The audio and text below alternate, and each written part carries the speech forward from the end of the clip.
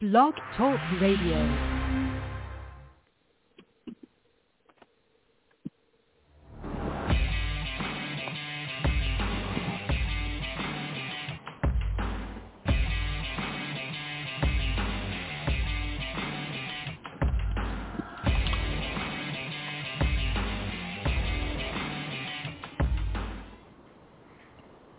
And with those lovely chords and notes, we are here in drive-through HR land.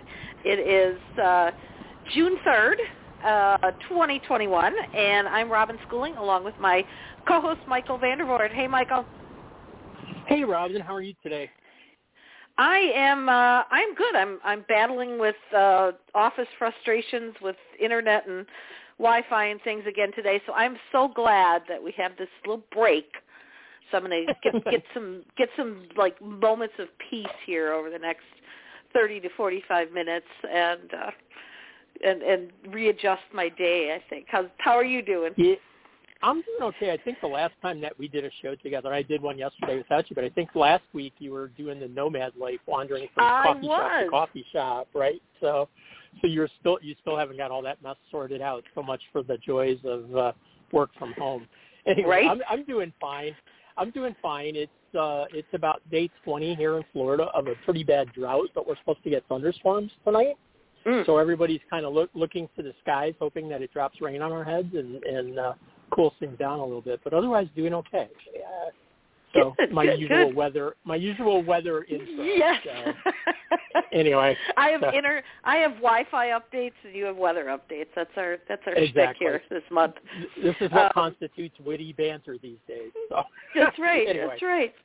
Well, but you know what? We are going to have, I think, I don't know if it'll necessarily be witty banter, but we're going to have some good banter today with our guest and our topic, and I'm so looking forward to this. This is going to be yet another fascinating and interesting conversation, and I think all people need to look at is the title of our show, which is From Corporate to Kink. I mean, talk about an enticing title. So our guest today that we are so thrilled to welcome is Katherine, or Katie, I should say, Zitterbart. So welcome, Katie. Thank you for having me, Michael and Robin. I'm so happy to be here with you. Yeah, we are thrilled to have you. And you know, fun. we are going to have I think a very wide-ranging conversation today. And before we kick off, for our listeners who have not necessarily yet gone to search you out online or anything, why don't you introduce yourself? Tell us who Katie is. Tell us a little bit about yourself. Who am I? Wow, what a question.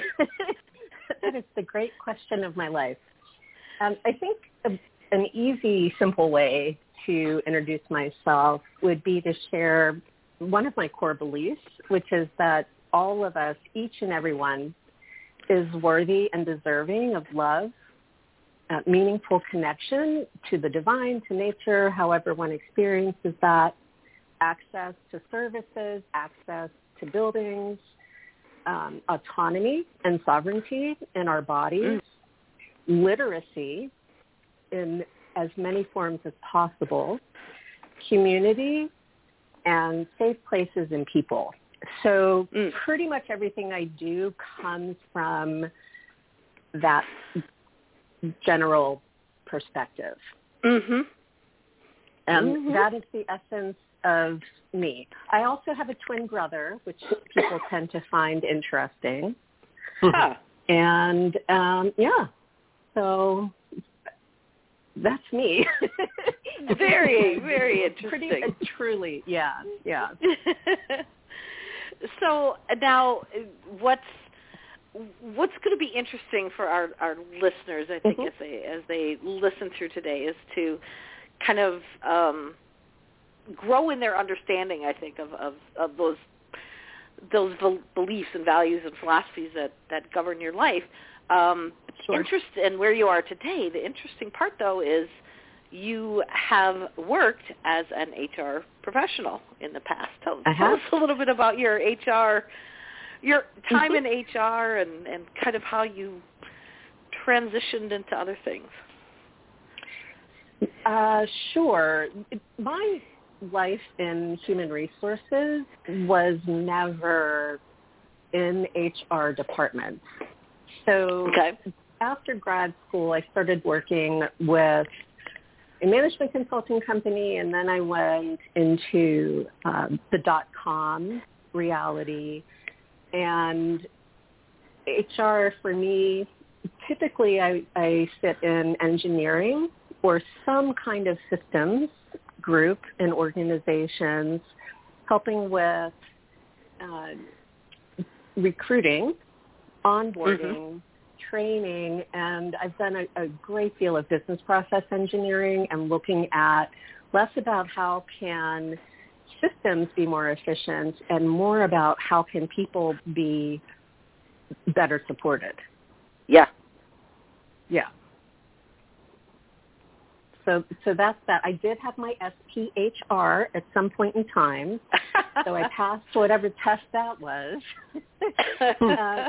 But people typically bring me in now, executives who are in some stage of early startuphood, who are looking to make some concrete statements about corporate culture and also compliance. So I would say I'm all over the place. I'm helping people solve problems, though, right? Yeah. So if if an organization needs to be compliant in order to file with the SEC, that all has to be true. And employees and people who are coming into this high-risk context also need to be supported through that process. Right. Now you have some very interesting, credentials and experiences that have kind of taken you on this journey through your life. Tell us a little bit about some of those things that I guess you really don't see in the typical. Certainly the HR practitioner, but even like a corporate coach, you've got some really fascinating background. How do you mean? I want to answer your question in the direction you're asking it. Yeah, I guess the Eastern religion philosophy aspects that have kind of governed your life and what your master's degrees are in, things like that. Okay. Oh, degrees. That is very generous of you. I only have one degree, one master's degree. So I received, or when, I don't know what the correct word is, master's degree in critical theory from Carnegie Mellon University. And so that would be the big stick academic moment. The piece about non-Western modes of thinking and being, that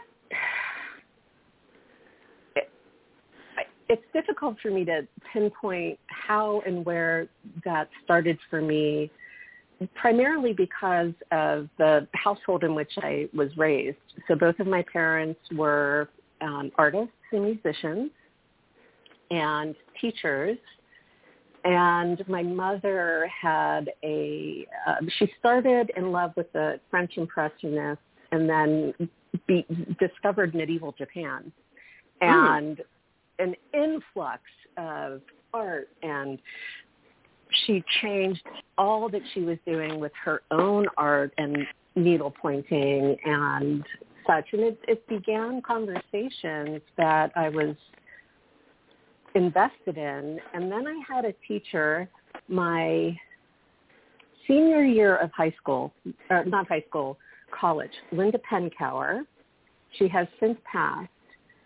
I took her class in Asian art history as a throwaway because I thought, it's art history, right? Learn some paintings, write a narrative. And that lady, oh my goodness, I could not understand how non-dualism and non-binary modes of operation, it was so odd to me and just became a fascination and has since then become a pretty much where I sit in my perspective. And I sit solidly in the realm of Taoism, philosophically, not religious Taoism. And that'll factor into, if we start talking about power dynamics and kink and how that still actually does have to do with life at work, this idea that there is no separation, there's none. We're all connected. Everything I do has an impact. Everything you do has an impact. So what is the impact of my actions, and what are the impacts of my choices? Am I making decisions that are moving me towards balance, away from balance? And believe me, a lot of these lessons I learned by going very much out of balance. So it wasn't like, oh, I'm going to go sit in a cave and discover Tao. It was much different than that. And so that's the perspective I teach from, is this non-dual, non-binary perspective. Yeah. Yeah. Yeah. Does that answer your question? Yes. Yes. Yes, I love it. It brings more questions, though. It does bring more questions. Okay. Yeah, you talked about your degree, and just in reading the degree, you said it was in critical theory. There's been a so number one, what is critical theory? Let's go there first, and then I have two follow-ups. Sure. It is what happens when academics try to understand the world as proletariats. And I may get some pushback for that, but it could be different today. When I was in grad school, it was sort of coming into popularity here in the United States. Much of the source texts or ideas originated in Europe after World War II, when this is the history I know. Somebody else might tell you a different one, but academics, sociologists, economists, linguists were looking at the urban reality in post-war Britain and the youth subcultures that arose from that, and were like, oh, there's something here. And what is here, as I intersected with it, primarily through semiotics, which is how symbols create meaning, and through identity. So when I was in grad school, this predated women's studies and queer theory and gender studies. So I was in that precursor wave. And I think one of the big misconceptions about anything academic or philosophical with the word critical in it in these contexts is that somehow critical also equals criticizing, right? Like, oh, that's wrong. I'm critical. Rather, it's, oh, this thing exists. How does it exist? Who is impacted by it? What is the effect of it? And generally looking at constructs, social constructs, racial constructs, gender, labor. Labor is huge. So can I tell you about the book that turned me on to all of this? Is that okay? Sure. Okay. So I had to look up the date because I wasn't sure. In 1963, this guy named E.P. Thompson wrote a book called The Making of the English Working Class. It had, I think it was like 400 pages. I was the only person in my class who read the whole thing because I was like, yes, because it happened by design. And that design has harmed so many globally in the 20th century. But it was just fascinating to me. So when I found out that I could get a degree in critical theory from a top school and finish my MA in a year, I said, hello, Carnegie Mellon. I would like to play with you. Oh, interesting. So your work has focused on queer critical theory, I think, in that area. Can you explain what that is? And then I want to touch, if possible, on race critical theory for a minute. Yeah. I'm actually going online here for a moment because the queer theory, when did it start? I don't think it began until the 90s. My interest in it, though, very clearly, I would say, comes from I grew up in a queer household. So my parents were both gay and came of age in a time when they were literal criminals and seen as insane, right? The homosexuality it wasn't removed from the DSM until well into the 60s, maybe early 70s. So I was born in the late 60s, so, there's tension there between, like, wanting to have a family, how do I be in the world? My mother could not have a bank account. Wow. When I was born. And so I have a lived experience that is queer. I'm queer. And I think that these questions about how does identity become, how is identity understood, what behaviors and what behaviors create the knowingness of, who's a man, who's a woman, who's a this, who's a that, how those labels play out.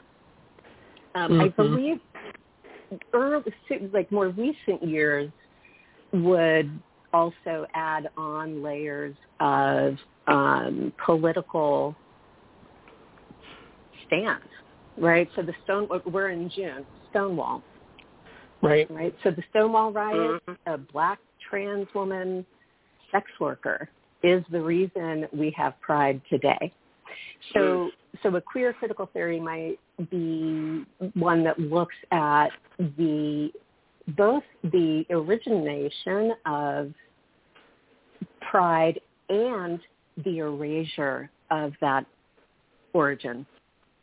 Because now it's everybody puts on a rainbow and, Bank of America is sponsoring. And truly what happened was black sex workers who were not cisgender fought back against the authority of the police state.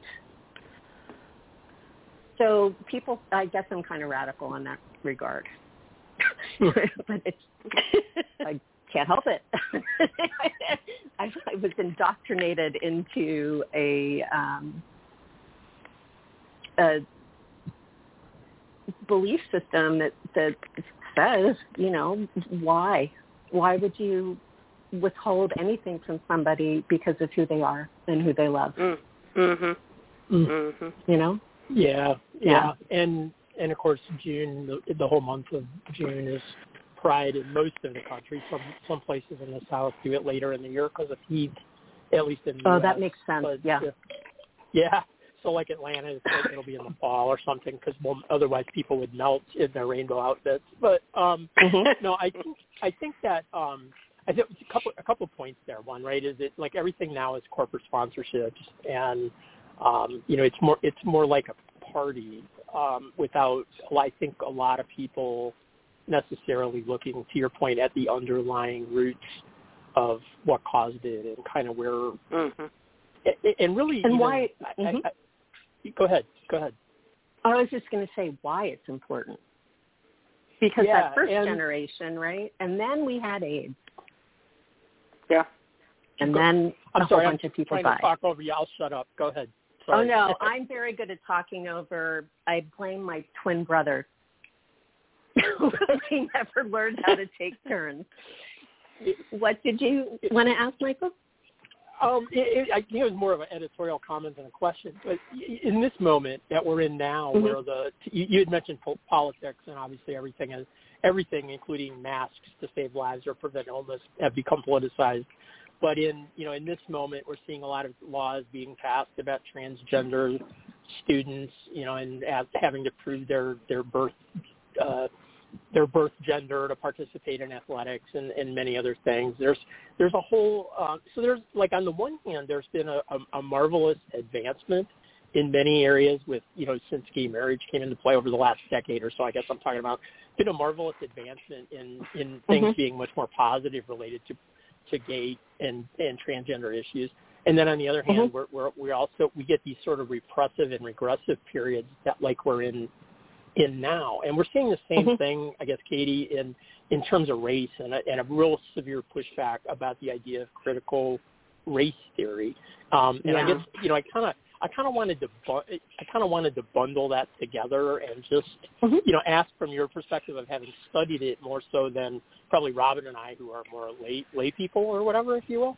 How should we be trying to think about this kind of stuff right now? Because it's obviously very divisive, and I don't think we're going to change anybody's mind. But what should people be thinking about? The one thing I can offer that I am certain of is capitalism works by erasure.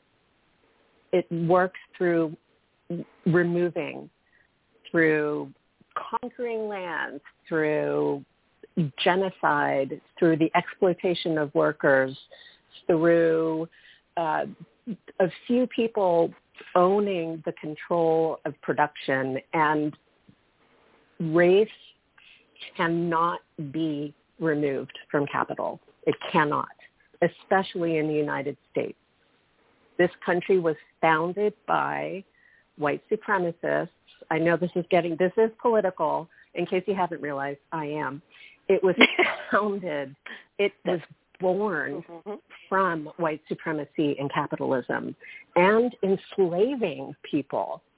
So my sense is that, first of all, critical race theory has the word critical in it, which, again, people hear as criticism. To have a conversation that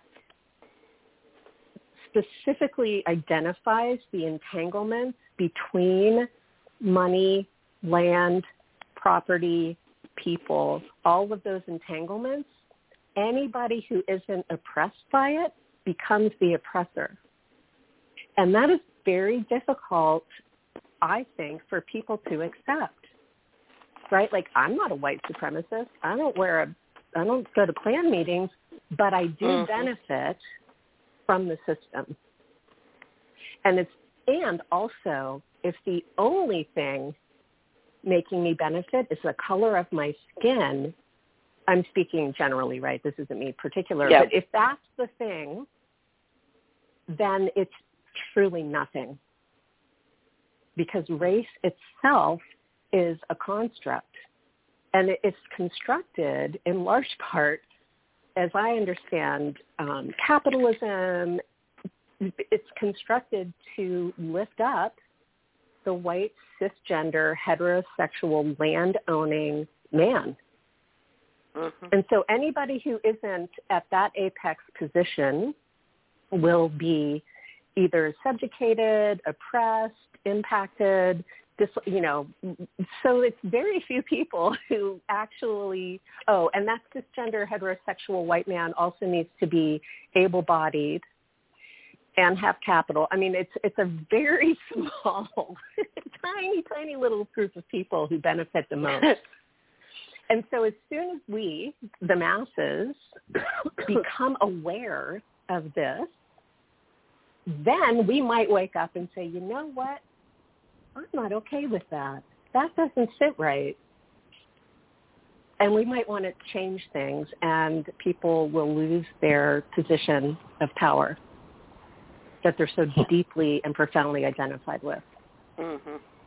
That's what I think. I am not a race person as far as I wouldn't call myself an expert, but because I knew the question was coming, I thought, okay, I should probably take a seat back and think about this, and that's what I think. Yeah. So, well, I know. Go ahead, Robin. Yeah, I was just going to say, and I think there's just this aspect or this thinking as well that it's a zero-sum game as well. Mm-hmm. So that those who are in power, I'm doing air quotes as I say that, but those who are in power feel that they have to give something up in order for someone else to move up along kind of that power spectrum, and it's not, you don't have to. I don't have to lose for you to win. It's not a pie. It's not a finite a finite sort of thing. And I think the hardest part, again, these are conversations I've had with people with whom I do not agree, but that I sit next to at the neighborhood bar every now and again. Okay. And they, there's just this real sense of if I'm going to allow opportunity for someone else, I'm going to lose something. There's the fear. Yeah. And that's all part of the design. Yeah. Because if we all believe that resources are scarce and there isn't enough to go around, then we need to protect, right? Yep. And because access is limited for all of us, everybody in the U.S., without a great deal of privilege, there's a lot to lose. Yeah.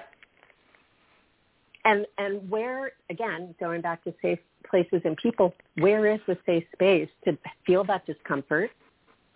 Is a person even, I would say, neurologically capable of sitting in that discomfort? Because how that discomfort is so rooted in trauma, in generational trauma, hundreds and hundreds of years of trauma here in the U.S. It's a lot to unpack. So yeah. Who wants to do that, right? I'd rather. I want to do it, but it's big. It's a big conversation, and I think it is impacting work, especially as we're now. I would imagine as we're now coming back into the offices. I say we. I am not. The collective out of we. My living room. Yeah, but it's happening. So we're kind of coming back together here in the U.S. Enough vaccination that maybe we're not as compelled to have masks on all the time while we're outside. But what does normal mean now? Because everything's been such a huge opportunity to enact profound change at a very basic level. I wish I had more influence to do that, but instead I will use my voice and have opinions, and hopefully that can help. Yeah. It can't hurt. We're seeing a lot of discussion that, and it's real for a variety of reasons that I'm not sure I completely understand. Labor shortages, and I can tell you. Okay, go ahead. I can tell you with certainty because people understand now in a different way what control of the means of production means. So I would be hard-pressed to give you data right now, and I'm happy to do research if you would like me to be able to back this up better. These numbers about, there are so many jobs and people just they don't, quote, want to go back to work. Right. Well, if a person's quality of life is better on unemployment than it is at work, the problem isn't whether or not they want to go to work. The problem is where the work is and how it's happening and how exploitative it is, and having to work 7 days a week and not having health insurance and all of that. So, why would somebody go to a $2 an hour job working for tips, being treated like shit because there's not enough people when they could not be subjugated to that abuse. And the system is abusive. Mm-hmm. Yeah, and there's clear evidence that a lot of people, especially in that industry, the food service industry, have made the decision to walk away, at least for now. And it's causing major changes in pay, and it has yet to topple the tipped wage concept. But I wouldn't be shocked if it does happen over the next couple of years. If that doesn't happen, I would be shocked. I hope you're we'll right. See. Yeah, me too. We'll see. It's such an ingrained part of the system that's even in the legal minimum wage legal setup, which is obsolete. Wow, we've gone very deep. We're a half hour in. I know. I'm about to pivot you wanted to talk about Kink, though. Yeah, we'll get there. That'll be after this sort of now seemingly very fluffy pivot to a thing you did early in your life, but I'm always fascinated by this idea that I was number 33, in your case, number 33 employee at Yahoo, right? And that you did something that was called the ontological, which sounds medical, the ontological surfer team. So I'm curious about two things. What the hell is an ontological surfing team? And then secondly, what's the culture like at Yahoo back in the day when you were number 33 versus, it doesn't even exist today? Just share with us a little story or something from those days. Sure. Ontology, just as a field of study, here we go back into philosophy, it has to do with the nature of being, the nature of what is. Gotcha. And when I got to Yahoo because two guys I went to CMU with, they said, you have to come talk to these people. And I was like, why am I driving from San Francisco to Sunnyvale? I mean, it was like it's a commute. And they said, no, they really do think like you. And I said, nobody thinks like me, which is not me being proud. It's me feeling alone. And my friend Parker, he said, just come down. And, oh, my gosh, did I find my people. So I would be surprised if anybody in the group I was in, or most people at Yahoo, I would hazard the guess at the time, were and are neurodivergent. We were building the taxonomy of websites by hand. So this was before algorithms, before much. My primary interest was in how people might make complex buying decisions online.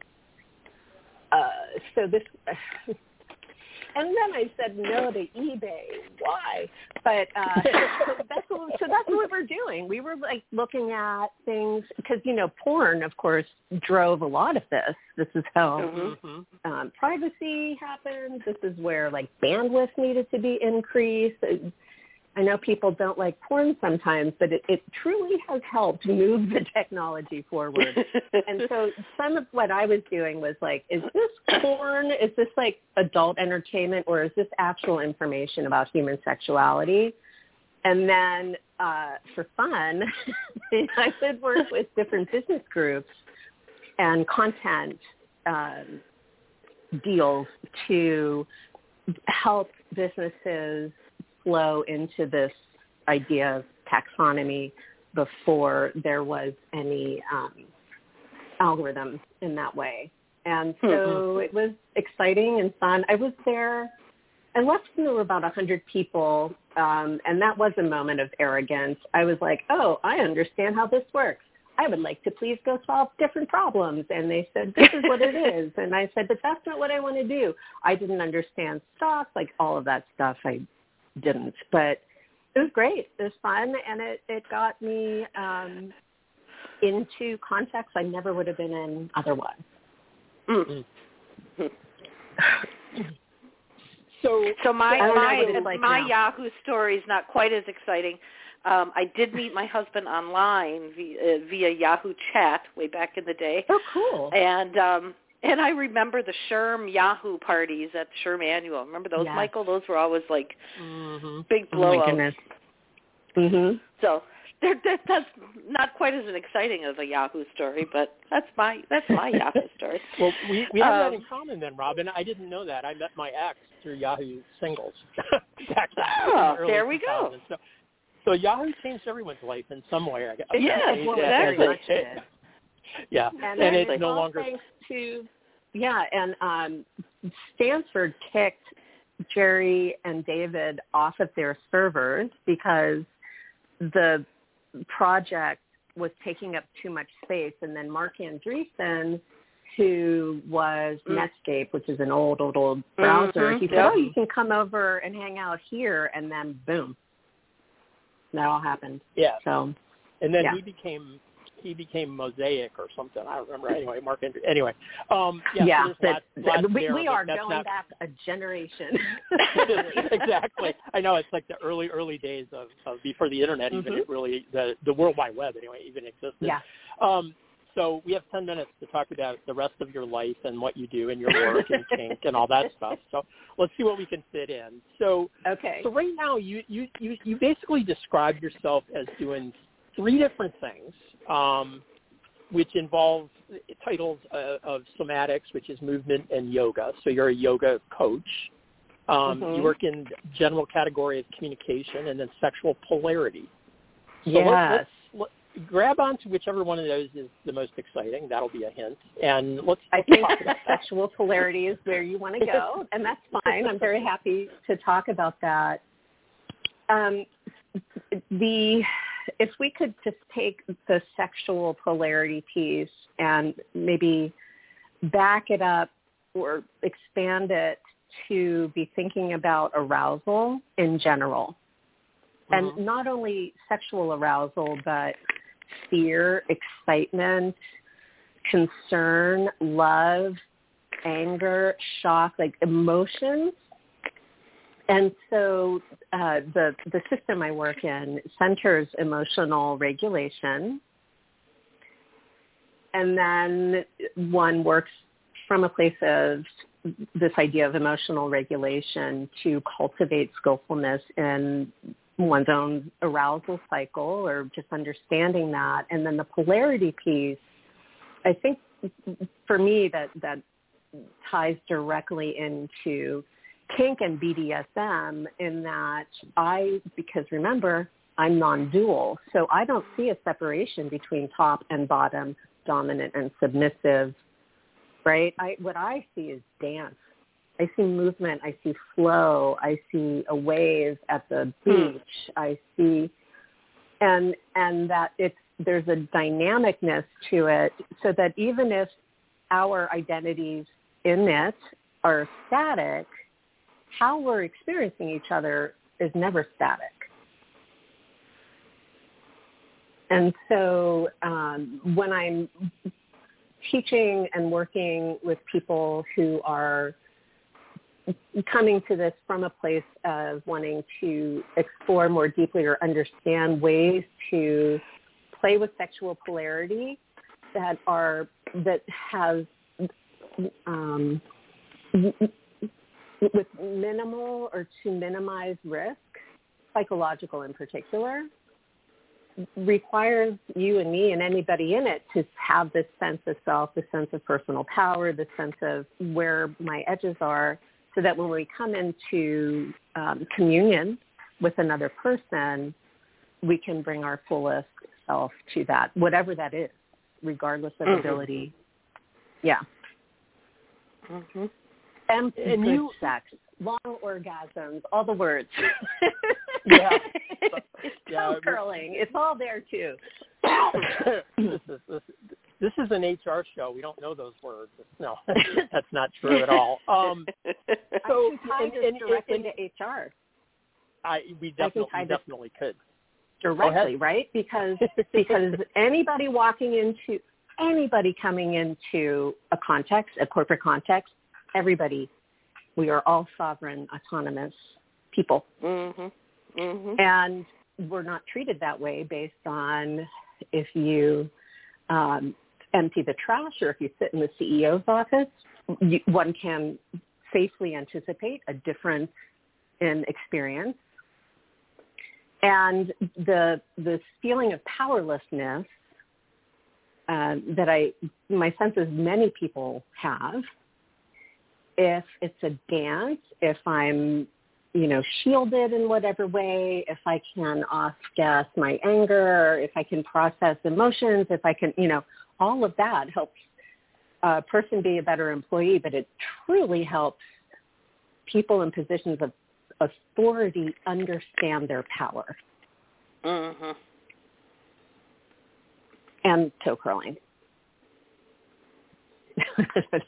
Again, I'm not sure that answers your question. No, I interrupted you and told you how this. No, you're good. It's fine. I think that most people wouldn't probably put it in these terms, but like you talked about power exchange and that kind of stuff, and certainly you have a leader in a subordinate position in the workplace. I think, the behaviors are different, but I think a lot of the dynamics are essentially the same, right? And some people, probably all people, bring some form of those dynamics into the workplaces. We just don't recognize them in the workplace and talk about them in those terms. But it's basic human behavior, in my opinion, anyway. I agree. Absolutely. Robin, I don't know if you had anything, Robin. No, I'm good. Okay. I'm good. I'm thinking.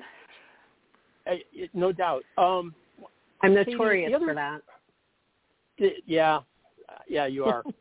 The other big thing, very personal thing, and we have like 4 minutes, so we clearly can't do this justice.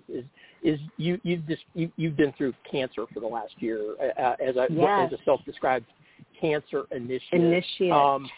Yeah, and congratulations on dealing with it as well as you have. And I've shared with you before that seeing some of the things you've shared online, super brave and super learning moments for me. But you also do a lot of videos online, sharing your thoughts on a wide variety of topics, which is one of the things that I noticed when I got a chance to know you.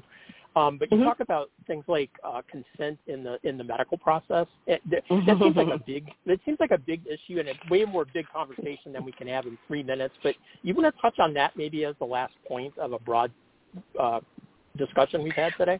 Well, sure, and I think it relates to and weaves in with these ideas of power, autonomy, sovereignty, relationship. So. First of all, I'm an initiate and not a survivor because nothing attacked me. So I'm an initiate. I've been initiated into a new reality. About consent, my lived experience has been a level of objectification that is disgusting. I mean, just disgusting. And I am seemingly able-bodied, decent-looking white woman. And so then I go, holy shit,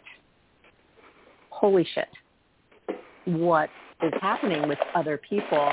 And some of that is because as I've been speaking with doctors and nurses, it's people don't speak up. They don't speak up because we're not taught that we can or that it's safe. Culturally, back to access, if somebody's living in a rural area and there's one doctor who can help them and that one doctor objectifies them and touches them without asking and everything, but that's the one place they can go for care, then they're consenting to being abused just to get help. And I have no idea how I'm going to have these conversations. They are going to happen. I will be there, not holding feet to the flame, rather it's something as simple as understanding the orientation or disorientation of people when they come in, right? Like I don't know everything that's going on. I don't know where the bathrooms are, the garbage cans. We're fish in different waters, but anybody who's in the office they're at home. and I think people forget that we don't have time, but I had an experience with my now former oncology practice where I called to ask to change doctors and was told literally, we don't allow doctor hopping. And I said, what? And that was the word, doctor hopping. Why am I hopping doctors if I want to work with somebody who's integrative? Well, right. You know, people call and blah. And then I had this, oh my goodness. So you had mentioned the bar, Robin. You know how there's like the front of the house and the back of the house in the restaurant? People in medical context, I think, are just living in the back of the house and they forget that they're actually customer facing. Yeah. So you need to. Yeah. That's so true. Mhm. So true. So I do like that you think I've handled this well, Michael. I've been reflecting on just how irate I was a year ago. This pandemic, people, you know, just with George Floyd's lynching, being like, oh, race is a thing in America again. Yeah. Because cultural competency means we also need to be able to look at that which we lack. Yep. Right. So, so we're out of time, or close to it. Yeah. So I guess Katie, for anybody that wants to hear more from you or get to know you a little better or whatever, do you have a contact place you would direct people as our last the point of easiest information? and most KathieZ.com, KayeeZee.com. It truly, like right now, it says, "Oh, I have cancer." It's there, and then I'm pretty much KDZ or the KDZ everywhere. So excellent. Yeah, a simple search on Katherine Zitterbart or KDZ. Yeah, she truly is everywhere. Yeah, I you know, one of my problems is I'm so much more interested in the conversation that I forget the part about here's the one place you can go. So that's okay. We helped you with it. Something I need to improve. Thanks so much for being a guest today. We've run over a little bit. Thank you both. I appreciate it. Yes. What a wonderful conversation. Awesome. Thanks. Okay. Thanks, everybody. Have a wonderful rest of your day. Thanks, both Michael and Robin. I appreciate the time and the opportunity to share a little bit about my perspective. Absolutely. You're welcome. Thanks. Well, take care. All right. Bye. Have a good day, everybody. Bye. Bye-bye.